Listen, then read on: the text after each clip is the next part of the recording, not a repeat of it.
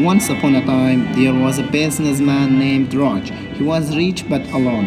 He lost his family in a car accident. He likes traveling and just think about more money. Every day, he becomes more and more alone and depressed. Until one day in his trip to Hawaii, he felt sick and went to hospital. There he met a lovely doctoress. Her name was Maria. After a few days they became friends. When Raj came back to India, he felt more than ever depressed and upset.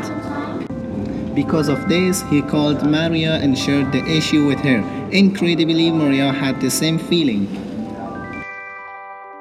Because of that, they decided to know more about each other and then they decided to get married. Because of that, Maria called Raj and told him, Come here to have a good life together. but Raj said, I can't leave my business and live in Hawaii. The days passes. Finally, one day, Raj shared the issue with his friend Ajay.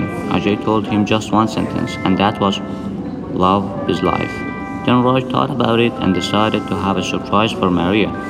Left everything and made a new life with Maria in Hawaii.